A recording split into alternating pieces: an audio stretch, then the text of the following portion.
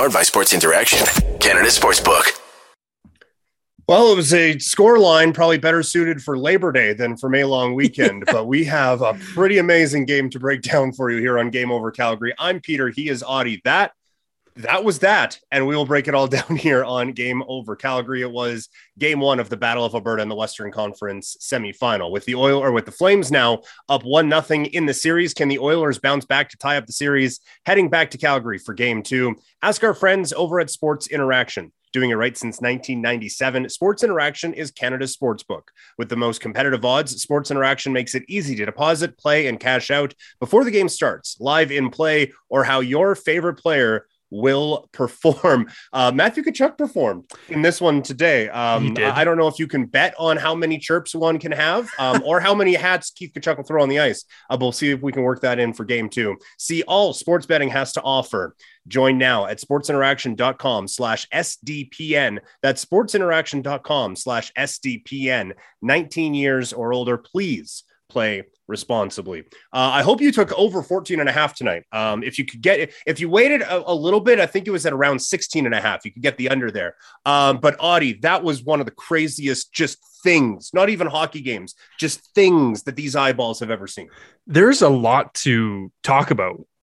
Yeah. A lot of things that happened. There was a lot of goals, which was pretty evident by the final score there, with 6 or 9-6.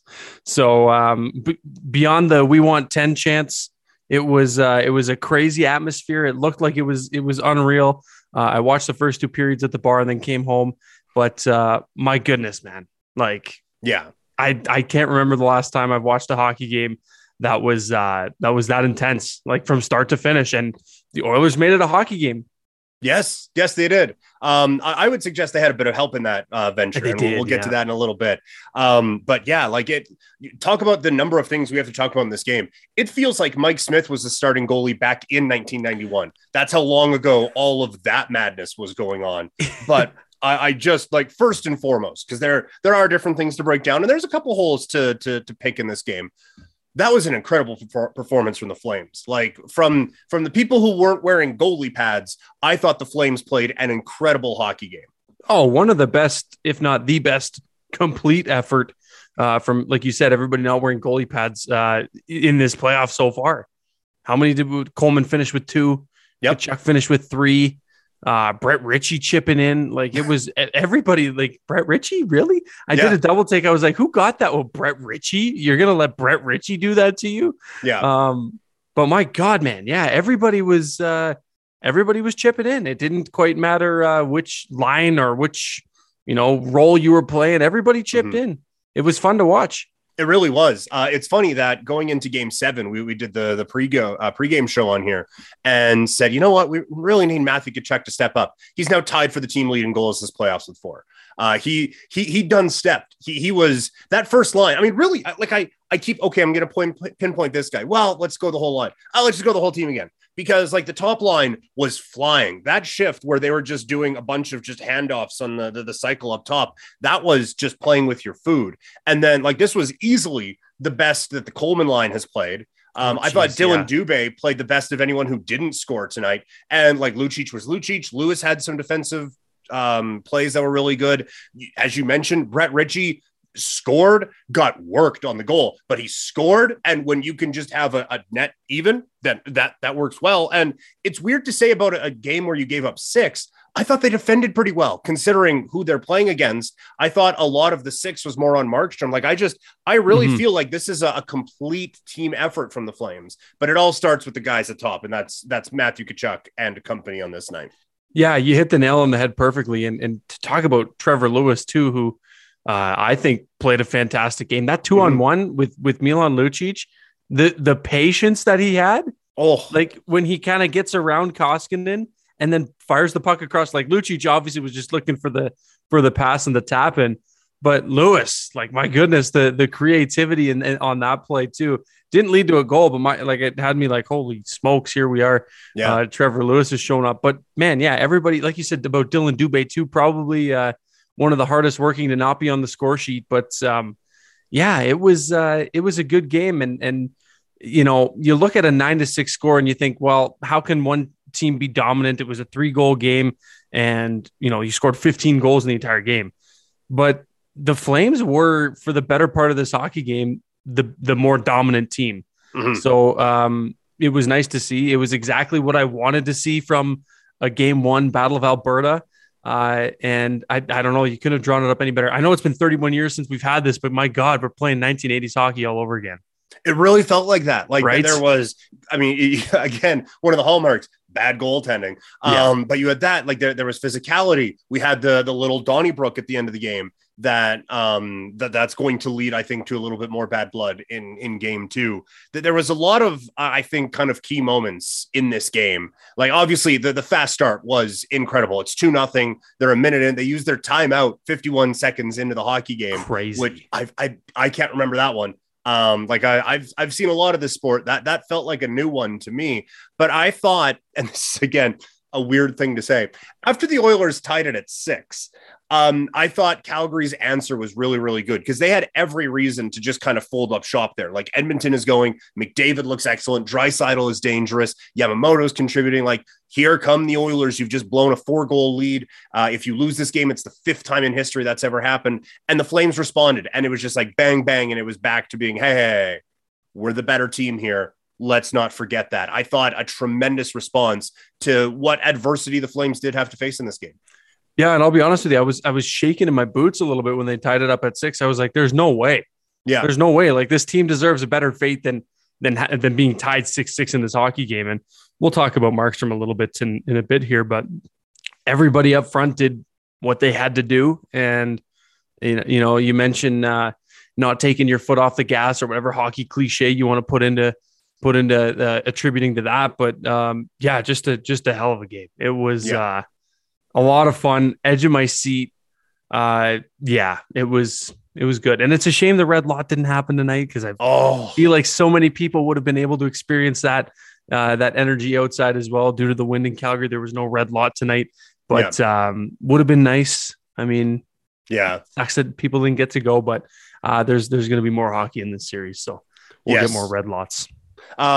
Before we transition out of this, I'm imagining there's a couple of thoughts in the chat. Someone on Twitter saying, so goaltending was a bit of a factor, wouldn't you say? I would agree with that. Yeah, I would say goaltending or lack thereof played a role in this one. I would suggest, and I brought it up a couple of times, I think we just go 6-on-6 for the next game. Just let's see what happens. Yeah, that'd be fun, right? Yeah. On the topic of goalie, Brian saying here in the chat, if Markstrom can pull it together for a whole 60 and our offense performs like that, game over. I see what he did there. It's a good one. Almost as many goals tonight as they had in the entire first round, which I think they probably beat their goal total for the first round. It took them till game 5 to get 9. Okay. So which is so that's hilarious. It's nuts. Like that's nuts.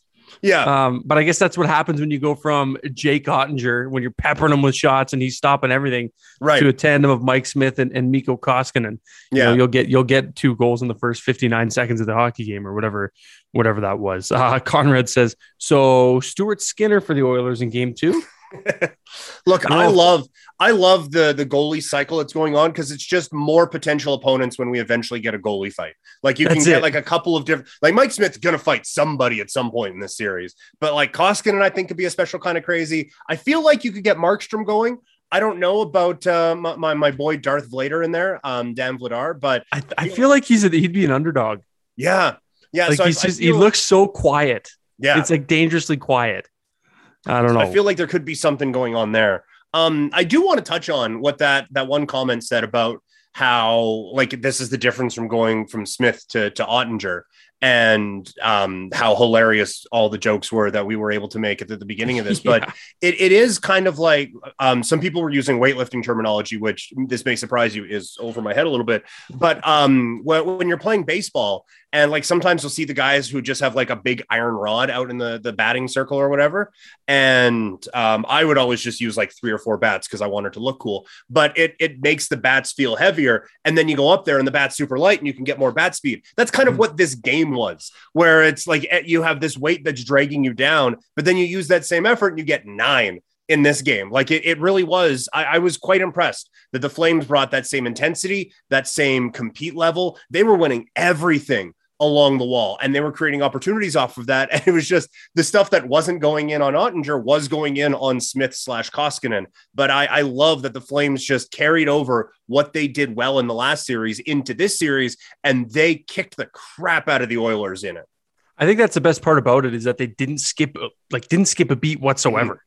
Like they played the exact same that they did in the first series against Dallas, which, we talked about it a little bit in that series too, was, if they play like they've played this entire series against Dallas, eventually against the Edmonton Oilers, it's like we called that something like this would happen. Like they're going to score a lot more goals on Mike Smith and Mikko Koskinen than they did against Jake Ottinger, who in your terminology was the bat donut in the on deck circle compared to actually stepping up to the plate. But yeah, it was they didn't miss a beat. They played the exact same, which was fun. That's the hockey that we love to see them play. Everybody stepped up. Everybody contributed. Yeah. It was just all around really good, and I enjoyed it. I know you did. You did as well. Just a couple quick notes here as well. White knuckled win, but the nice part is this is going to put the rest of the league on notice for what the series is going to be like. And I love that comment, because I feel like not a lot of people outside of these two markets really know a whole heck of a lot about the Battle of Alberta or what it means. Right. But when you've got, like, to drop some names, David Ambers and the Frank Saravallis and the big insiders at this series, like they're coming to the Calgary Edmonton Battle of Alberta for the second round. It's kind of putting it on notice. So I'm hoping that this series gets a lot more exposure to other markets who maybe haven't been able to follow it up to this point. I mean, it's getting the Steve Dangle watch along treatment. So you know big things are happening. Yeah, exactly. Well, I mean, can't really watch the other team he covers. So I'll leave it at that. Sorry if you're watching, Steve. But yeah, like this was, it was just kind of a nice like tone setter, like, hey, by the way, rest of the league, because I thought like the first couple of games of the Dallas series sucked, right? Like it was low event hockey. It was just it was barely hockey. It was just kind of the puck bounced around a little bit and then we called it a night. Right. But I thought the last couple of games were actually pretty entertaining, but everyone kept dumping on the series like, no, this is actually pretty good. And now this is going to carry. The next game could be 1-0 with 4 shots in the whole game, and this would still be a net positive for the entertainment value of this series. I don't know if that's the pace that the Flames want to keep up this whole time, though. I'm sure they'll take 9, but when you look at like how you want games to be played, I don't know if that's necessarily the style that Calgary is looking to play in this series. No, and I would be anxious. Like I said, I haven't said yet, but came right down here to start recording right pretty much after I saw the last little bit of that game. So I didn't get to see or hear about anything Daryl Sutter has said, but I would imagine he's probably not happy with the way this game ended. You could see him on the bench after, like you said there, with that little incident with Cassian and Lucic. You could see him on the bench and he just didn't look impressed. And, you could chalk that up to Daryl being Daryl, or the fact that he was actually kind of pissed. Yeah. I would tend to go with the latter, knowing how this coach is. Well, and I think that message was received in the locker room after. Matthew Tkachuk's I'm assuming at the podium right now, and said of this game, not good, probably our worst game of the playoffs. And he had a hat trick. Yeah, that from someone who had a hat trick. Right. And quite frankly, was rather putrid the first 6 games of the last series. Yeah. Look, I disagree with that. I think, like I said before, I think the Flames played really, really well. And we've gone about 15 minutes on the program, and I've been dancing around it the whole time. We have to talk about Jacob Markstrom. We do. Yeah. Like this is 3 games that are, I guess he was pretty good in game 7, especially late when Dallas had a couple of chances in overtime. But like it never felt like peak Jacob Markstrom during that series. And tonight he was just bad. Like he was quite bad. Yeah. I don't know what you chalk that up to. I mean, it's tough because this guy's a Vezina finalist. Mm-hmm. This isn't the type of game we expect him to play, but both of the Hyman goals, I think he wants back. The first McDavid goal, there's not much you're doing. That's just a lucky, the puck spurts back right onto the stick of the best player on the planet and has all the patience in the world, goes 5-hole. Nothing you can do about that one. But those two Hyman goals, I know he wants back. He had a couple pieces on some that went in, but I don't know what it is. If it was the jitters, if it was the fact that this is, a pretty big series against a pretty big opponent, or, it could have been a lot of different things. We don't know. We're not him. We're not in the room. We don't know what's going on there. But the fact of the matter is, like, ideally, you don't let in. Well, normally you don't let in 6 goals and still win the hockey game. Yes. Right. So, I mean, he's got to give some stick taps and some love to the guys up front who got the job done and, quite frankly, bailed them out. Yeah. Ottinger is just like sitting watching this game. He's like, oh, now you let in 6. Yeah, seriously. Yeah, great. I stopped 67 the other night. Exactly. I loved it when they had 2 goals on 3 shots. I looked it up. If the Flames had scored on 66% of their shots against Ottinger, they would have had 44 the other night. So it was quite the shooting gallery there. But no, like he was not good. And the thing that worries me, and they brought it up on the broadcast with Amber and Rudy sitting up there, this is the most hockey he's ever played. Even like some of the playoff years with Vancouver, he maxed at 60, and we're at game 71 for him right now. And that's like, we're at a point now where it is game on, day off, game on, day off. You're not getting, unless the Flames, are sweeping the series, you're not getting an extended period of time off until someone is lifting that trophy over their head at the end of this thing. And if it's going to be the Flames, that dude needs to be on his game. And so if he is wearing down now, there's still a lot, 11 wins that you need to get if you want to get to the final destination of this whole thing. That is my concern right now. Is I was worried about this during the year. I thought there was some times where they could have got him some rest as the season went along. They didn't. And now I'm in a spot where I'm worried about it. Yeah, that was going to be my follow-up question to you was, what were your thoughts? Because Twitter, lots of people on Flames Twitter were on the same train, right?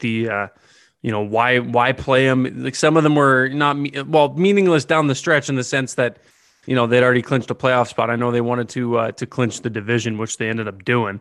But like there were just some games where, or playing back-to-backs. Like he's a couple times this year, he played both games in a back-to-back. I don't know. I wish that he got a little bit more rest. I don't know if this is a product of just playing too much. Right. Or what the case may be. I guess we'll never truly know until the very end. But I'm not nervous, though. I'll say that I'm not worried. I hope that he kind of comes back and gets back to form here. But I wouldn't say I'm worried yet. The worry will come if there's a third round for this team and he still kind of looks like this. Yeah. Then it's you'll call it what it is. But I'm not quite pressing the panic button yet. What do you think?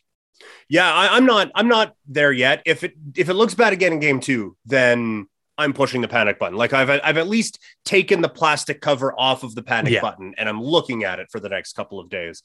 But yeah, like it could be just like a weird game. And a couple people saying like playing down to the competition. I think it was Scorch Stack, and even if it isn't, a tremendous follow for Flames Twitter. Fantastic. But I believe it was them who was saying like, when you hear an orchestra and one person screws up and that screws up everyone else, that was just Markstrom watching Mike Smith at the other end saying like, oh, he screwed up, now I have to screw up. And screw up he did. But the Flames do come away with a 9-6 win. A couple more quotes. Daryl Sutter after the game. We were told it was a boring series last time, so I told the players yesterday, if we score 7 to 10 goals and they that they score 5 to 8, then we'd win. So Daryl Sutter is very much appreciating the humor of the situation, as he's a rather, like, it's very dry, but a rather sarcastic fellow. Oh yes, and that one's hilarious. Yeah, no, he's good at that. Go with a couple comments, I guess, here. Catch up if I can to some of these lovely comments here. Here. Okay, let's start here. Charlotte is saying, do we risk playing Vladar then and give Markey the rest and take the L in game 2 if that means a better performance in game 3? No. There are no scheduled losses in the playoffs. No. I hear what you are saying. And I appreciate the thought, but I would not do that. That is playing with fire in this series. I don't want to give the Oilers any kind of momentum going into any game, especially you like don't going want to split into at home. Edmonton. No, You don't want to split your home games too, right? No. Like you take advantage of those. You know what it's going to be like playing in Edmonton. yeah, If you can come out with two wins at home, go into Edmonton with a 2-0 lead, even if you split that series at home and come back home, that's a good position to be in. right. But scheduled losses, I do understand what you're saying, because I know your thought process is probably along the train of, Markstrom didn't get the rest that maybe a lot of people thought he needed during the regular season. So now you got to make up for lost time, but now is not the time to do that. I just don't think that's the way to go about it. And it could have just been a bad game, right? Like they just had a few days off. Maybe he was rusty. Maybe he's used to playing too much, and it was too much rest. Like we'll never really know. But it is an interesting conversation. Like, is it just like a video game with a stamina bar? And if he would have taken off February 20th against Chicago or whoever, I'm just throwing out a date and a team. Mm-hmm. But if he would have taken off random game X, does that give him a bit more of a boop going into this one? Like how does that work? We won't know. Right. But I mean, look, they could have put Vladar in net in this one, and he could have held him to at least 8. So. Well, that's what I was thinking. Like, do you think that maybe they should have put Vladar in for the third, or like a lot of people on Twitter were saying, why don't you? And they don't, but they still end up getting the win. But I don't know. It's such a close game, right? Like it is. Do you feel more comfortable with 75% of Markstrom or with 100% of Vladar? I'm still with the guy who's going to Vegas as a Vezina nominee. Like it is difficult. And like, if this were the regular season, then 100% you sit him, and you probably sit him for the next game. But because this is the playoffs, and because it's winning time, and because like all of these guys are tired and everyone is hurt, you just kind of ask him, hey, pretty please, can you deal with it maybe a little bit better than you did in game 1? Right. No, I agree with you here. One more quick one here from Conrad, and I think it's satire. I'm not sure, but says, Audie, what if we call up Wolf for game 3? That isn't a scheduled loss. That's a curveball with a black ace. Well, no. Yeah. I'm pretty sure he's joking around, because I know Conrad's he's a good dude, and I know he knows better than this. But yeah, no, I don't think. First of all, the Stockton Heat are in a very deep playoff run right now, so I don't think that losing him and putting that team at a disadvantage that's not even the main point about why you don't bring up Dustin Wolf right now. But yeah, very, very, very evident that he doesn't have a whole lot of NHL experience. So no chance, I would say, we see Dustin Wolf in this series. So I feel pretty good. Conrad, interaction. I will follow up that Conrad did say totally a joke, which I figured it was. So yeah, glad that we were able to clarify here. Sorry, one more. The 9-5 game in the regular season was 6-5 going into the third, I believe. Chose to leave Markstrom in then too. Fair point. Yeah. Yep. Fair point. And I wasn't trying to make a point or a case to put Vladar in, but I just want to ask the question because a lot of people were asking that question on Twitter going into the third period. Oh yeah, if they would have done it, if they would have put Vladar in going into the third, I wouldn't have flipped my kitchen table over or anything like that. Like it would have been justified. It would have been a legitimate response to what you had seen so far. It wouldn't have been the response I would have had, but it would have been a legitimate response to what was going on. On the Oilers side of things, I know like Wayne Gretzky is the greatest hockey player of all time. This is agreed upon. But for my age bracket, and I know I'm a bit older than you are, the Gretzky that I remember was New York Rangers Gretzky. So I didn't really get peak Wayne Gretzky. I got him looking at his best in that fantastic Statue of Liberty jersey. But I didn't get peak Wayne Gretzky. I have never seen a player who is more dangerous with the puck than Connor McDavid. Like when he touches the puck and something amazing doesn't happen for the Oilers, I am stunned.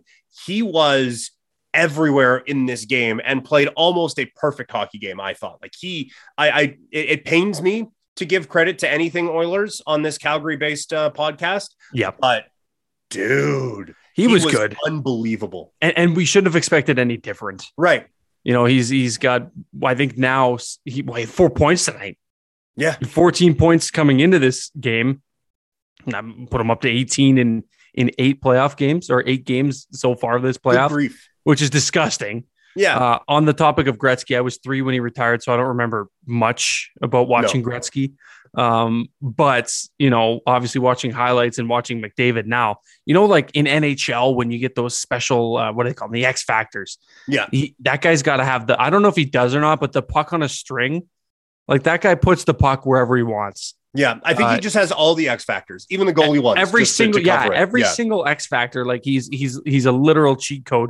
His HUD card has to be 99 at the start of next year for how good this man is. Yeah, they should honestly, side note, just put his card to like 69, we'll say, at the start of the year, and then like by September he'll be a 95 or something. Anyways, right? Yeah. So anyway, just totally unrelated, but. Yeah, disgusting. Absolutely gross hockey player. Every time he touches the puck, I get a little bit more scared as a Calgary Flames fan and as someone who covers the team. It's frustrating. Or not frustrating. It's terrifying. It's not frustrating. It's terrifying. That's what it is. It's like it's scary because you don't know what's going to happen. Yeah. But this is the thing. And again, it's weird to criticize a forward group that scored 6 tonight. Although I mean technically like Bouchard scored 1. It was McDavid. It was Draisaitl. We got some Hyman. Yeah. And that was it. Right. And this is what we talked about coming into the series. We ran through all 4 Flames forward lines and top line. Excellent. However you want to maneuver second and third line. Excellent. Fourth line. Grading on a curve. Excellent. Mm-hmm. I forgot Jesse Puljujarvi was in the NHL until the third period when he took a shot.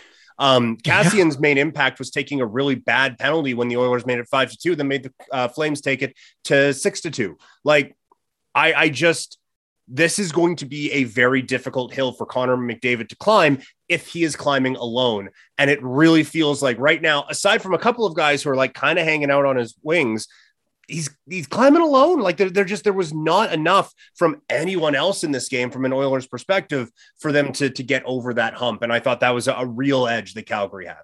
Well, the lack of supporting cast is nothing new for Connor McDavid and this iteration of the Edmonton Oilers, but it almost makes me feel for the guy, like for a little bit, like taking the Calgary bias and the Flames fan aside. Like I do feel for the guy because he is, far and away the best hockey player on the planet. And, this guy's had no supporting cast for what's he been in the league for probably 7 or 8 years now, right? Or probably anyway, regardless, 6 or 7, I don't know. But like this guy, like they need to get this man a supporting cast. Mm-hmm.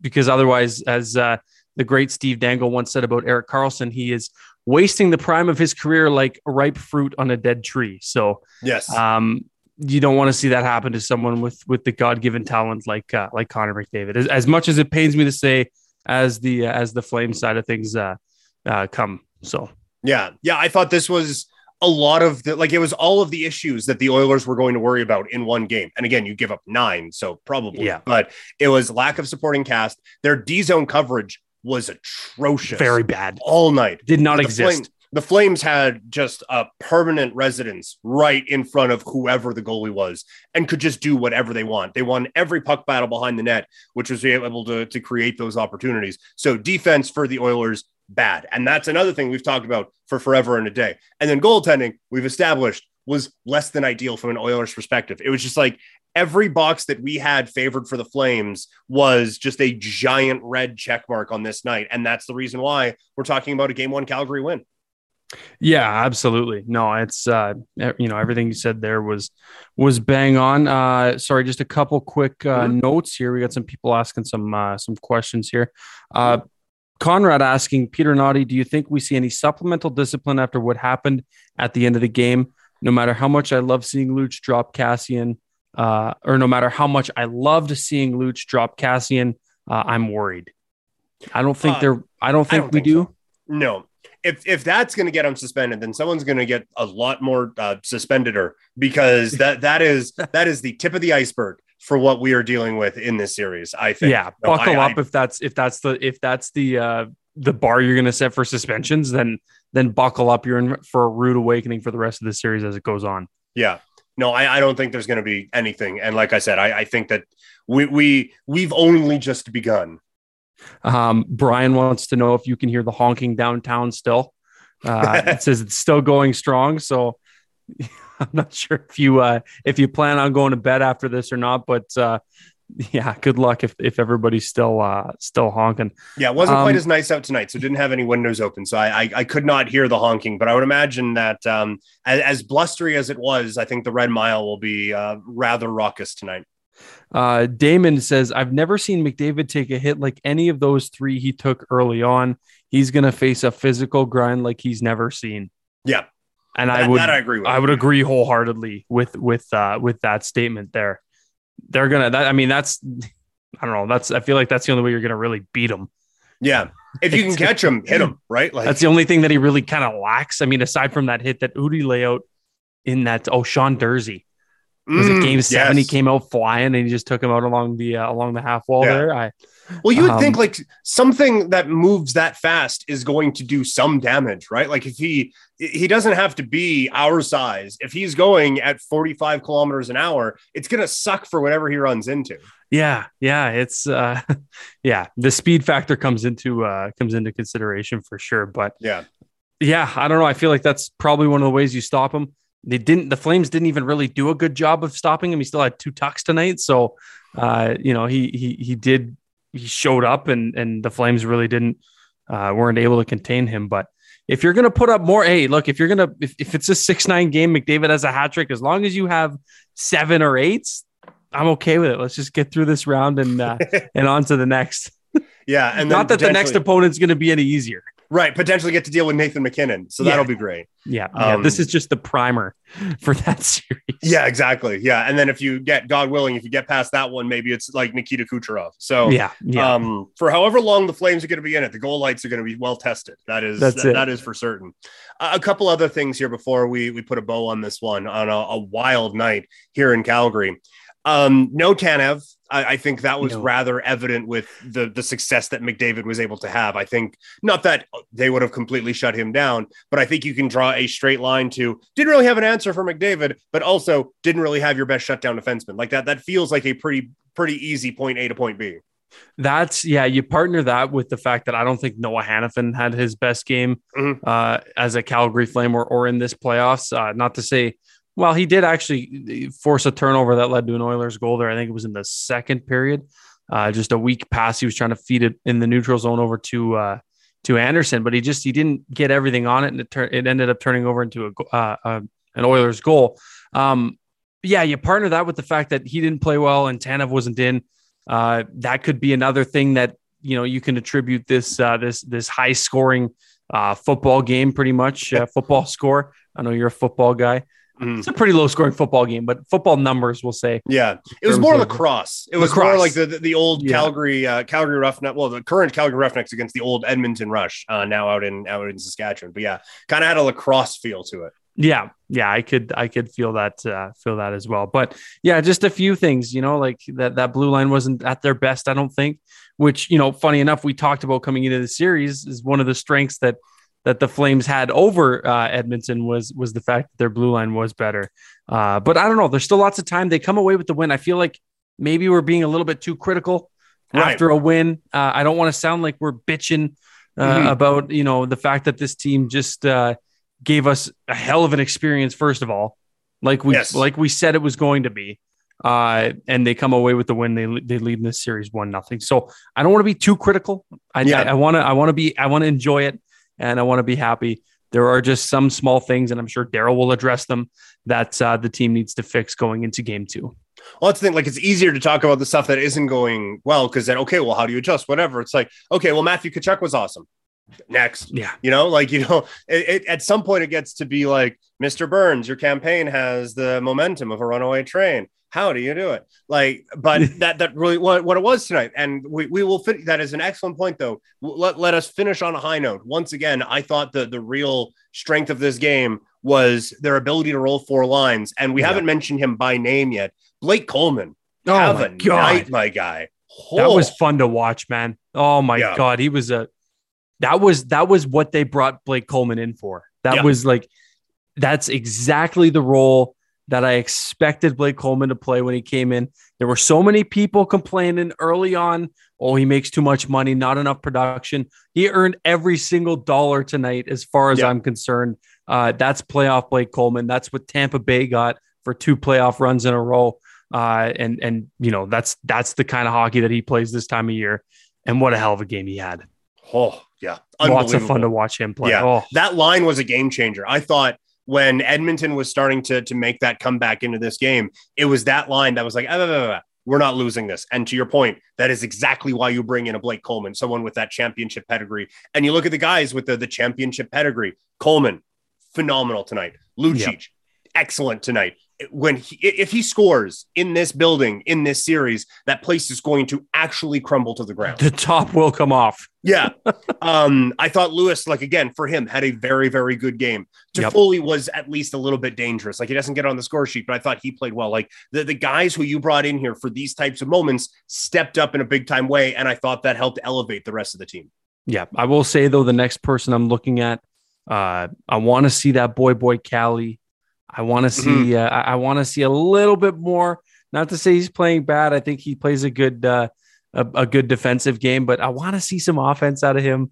I just hope for some offense out of him because he seems to be snake bitten right now. Yeah. Since he became a Calgary Flame, no goals. So I'm pushing for that boy Cali to get on the score sheet next game, especially in a game where you score 9 and he doesn't even get on the score sheet. I just feel for the guy, I felt for Dubé. Everyone else's chances are going in. Dubé has point blank ones. It's now you decide to make a save. Fantastic. Right. Yeah, Dubé had a hell of a game too. Just a lot of good things. And again, we'll finish on the high note. Yeah. Maybe a little critical during this episode, but so much to be happy about. Yes. There were so many good things that happened and came out of this game that, we obviously talked about, spent a lot of time talking about the bad stuff, but there was so much good too. And that's something to look forward to in this series. Yeah. Even Markstrom, who we were critical of tonight, the saves he made shorthanded there when the game was, again, kind of in the balance and then Calgary is able to capitalize and score. That felt like, again, while Edmonton was still able to come back, that felt like a real switch in that game and potentially in that series. So even the guy we were critical on, we were still able to kind of compliment sandwich that as we close this out today. Audie, as we all catch our breath and get ready for game 2, stupid late on Friday. Where can people find you? Find me on Twitter at Audie James or on Instagram at Audie James _. I am at Primetime Klein on Twitter and Instagram, twitch.tv/primetimepk. I've been a little sick, so I haven't been able to do that, but we'll be ramping that up shortly. I also have my own podcast called Couch Potato Diary. All right. That is going to do it from here. We thank you all so very, very much for tuning in, for all the chats and all the tweets during the game. Keep them coming. I don't know what game 2 is going to bring, but I can't wait to talk about it with all of you. It's going to be fun. Oh, it's good. It's going to be fun. And it's going to be a lot of things. But mainly it's post-game coverage. It's going to be right here on Game Over Calgary.